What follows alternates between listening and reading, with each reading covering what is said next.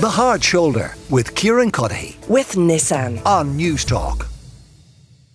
But of course, the other thing that's going to be happening today to mark St Brigid's Day up and down the country is that children in primary schools are going to be making what? St Brigid's Day crosses, and they'll be bringing them home and they'll be put on mantelpieces or over doors, and nails will be driven into walls behind mum and dad's back and they will be hung there. Michael Nugent is the Chair of Atheist Ireland and he's with me in studio. Michael, good to see you. So all these kids who will be coming home with these crosses, you have an issue with that, do you? Well, I should stress that I have no issue with people celebrating St Brigid and whatever they want. I have no issue with churches celebrating St Brigid.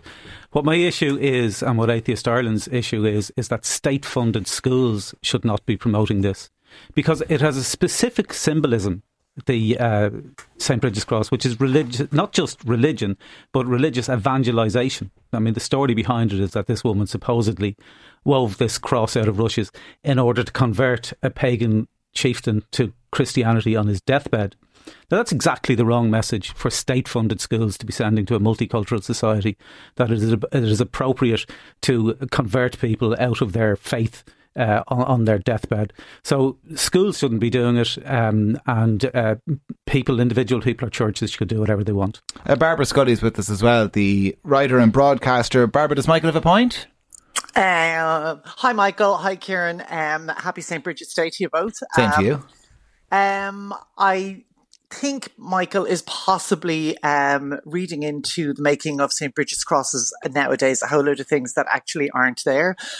First of all, I think one of the great things about the fact that we now have this national day for our matron saint and our goddess Bridget is the fact that it beautifully combines a thing that's very much part of Irish culture and Irish history, and that is that mixture of pagan tradition along with a Christian and I suppose Catholic kind of formalised religion. And I think that is a really powerful mix of those. And I would say that as somebody who is no longer a Catholic, who was educated and grew up as a Catholic, but I no longer consider myself a Catholic, and I would have lots of issues with most organised religions. But I think the making of St Brigid's crosses, which happens today, and my girls all went to a Brigid school here locally and came home with them, and I used to love them, and we still have them in the house in various places, is that they are I think to a conversion tool in this day and age is somewhat overstating an old legend. A lot of Bridget's life, she was born in something like 452 or something. It's all shrouded in stories and mystery and legends, and it's very hard to know what's true and what's not true. But what we do know is that people in this country have been making St. Brigid's crosses or Brigid's crosses out of rushes for thousands of years, and they are a symbol of healing and hope. And I don't think that they are in any way a symbol of some kind of conversion or evangelization in any way. And I don't think that they are portrayed as that any longer. But I think they have a huge cultural and, dare I say, historic value that shouldn't be lost. Having said that, if any parent decides that they do not want their child making a St. Brigid's cross or a Brigid's cross for any particular reason, well, that's up to the parent. Okay. But I would, even though I'm sure I would agree with Michael, I'm sure Michael would agree with me on the fact that I firmly believe religious orders should have, and religious should have nothing to do with our schools. I think religion and schools should be completely separate. But I think St. Brigid's cross is a cultural thing.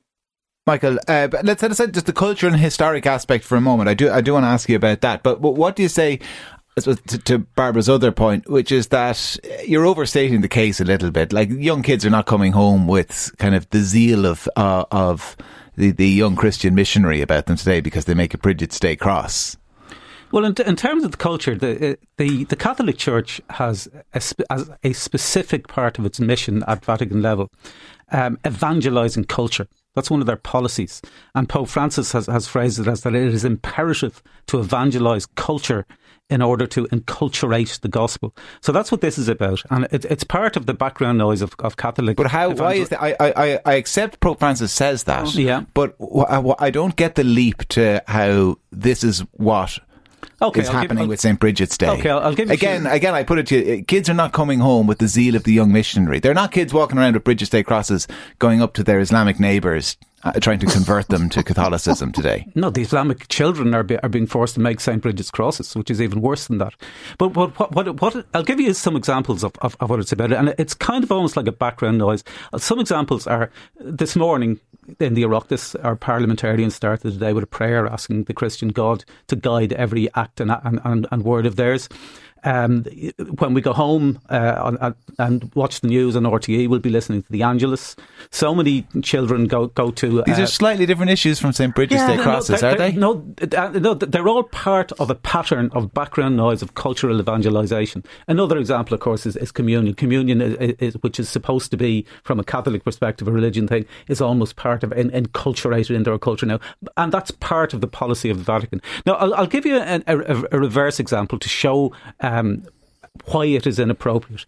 If hypothetically, I'm not suggesting this should happen because I don't think that it should, but if hypothetically a state-funded school taught a multi-belief, multicultural group of children in a classroom about somebody who converted a Christian to atheism on their deathbed, and then said, "Now, as a craft exercise, we want you all to make a little sign saying there is no God." And if Christian parents were told that this was happening to their children in a state-funded school, we'd never hear the end of it. But you know what the biggest reaction to that would be? Confusion. Because people would say, but that's not part of the culture or history of this country. And even if we all were in agreement that, we should divest religious orders from the management of schools up and down this country, if you could do it overnight, there'd still be people who would think, yeah, but the St Brigid's Day thing, it forms part of our cultural identity and part of our cultural history, is Christian, and to suggest otherwise is kind of historical revisionism. Sorry, go on, Barbara. Yeah. Could I also make the point that it's not just, and this is what I love about this new emphasis on Brigid, is that it's not just association with the saint, with the Catholic saint. It is also an interweaving of the older pagan goddess Brigid and what she stood for. And the Brigid's cross, I would think, if anybody thinks anything of it, it would be that it is a sign of healing and hope. Not that it has anything to do with evangelization. And I agree with Michael on those points. And I agree that schools should be run not by religious orders or be managed by religious orders, or in fact the land that they're built on be owned by religious orders. I totally think that is totally and wholly inappropriate. But I think this is bigger than all of that. It is cultural, it is spiritual, but I think that, again, that is part of our culture, and I don't think we can deny it. And I'm interested to know if Michael would prevent children from wearing shamrocks on St. Patrick's Day, because the shamrock was the other tool that our patron saint, as opposed to now our matron saint, used in order to explain the Trinity, the Holy Trinity. So should we abandon the shamrock as a national emblem? Michael? No, I've no problem with the shamrock as a national emblem, but the shamrock is far less explicitly Christian than because it's a plant. It's a natural plant from which an analogy was drawn. But Brigid's crosses are made from reeds.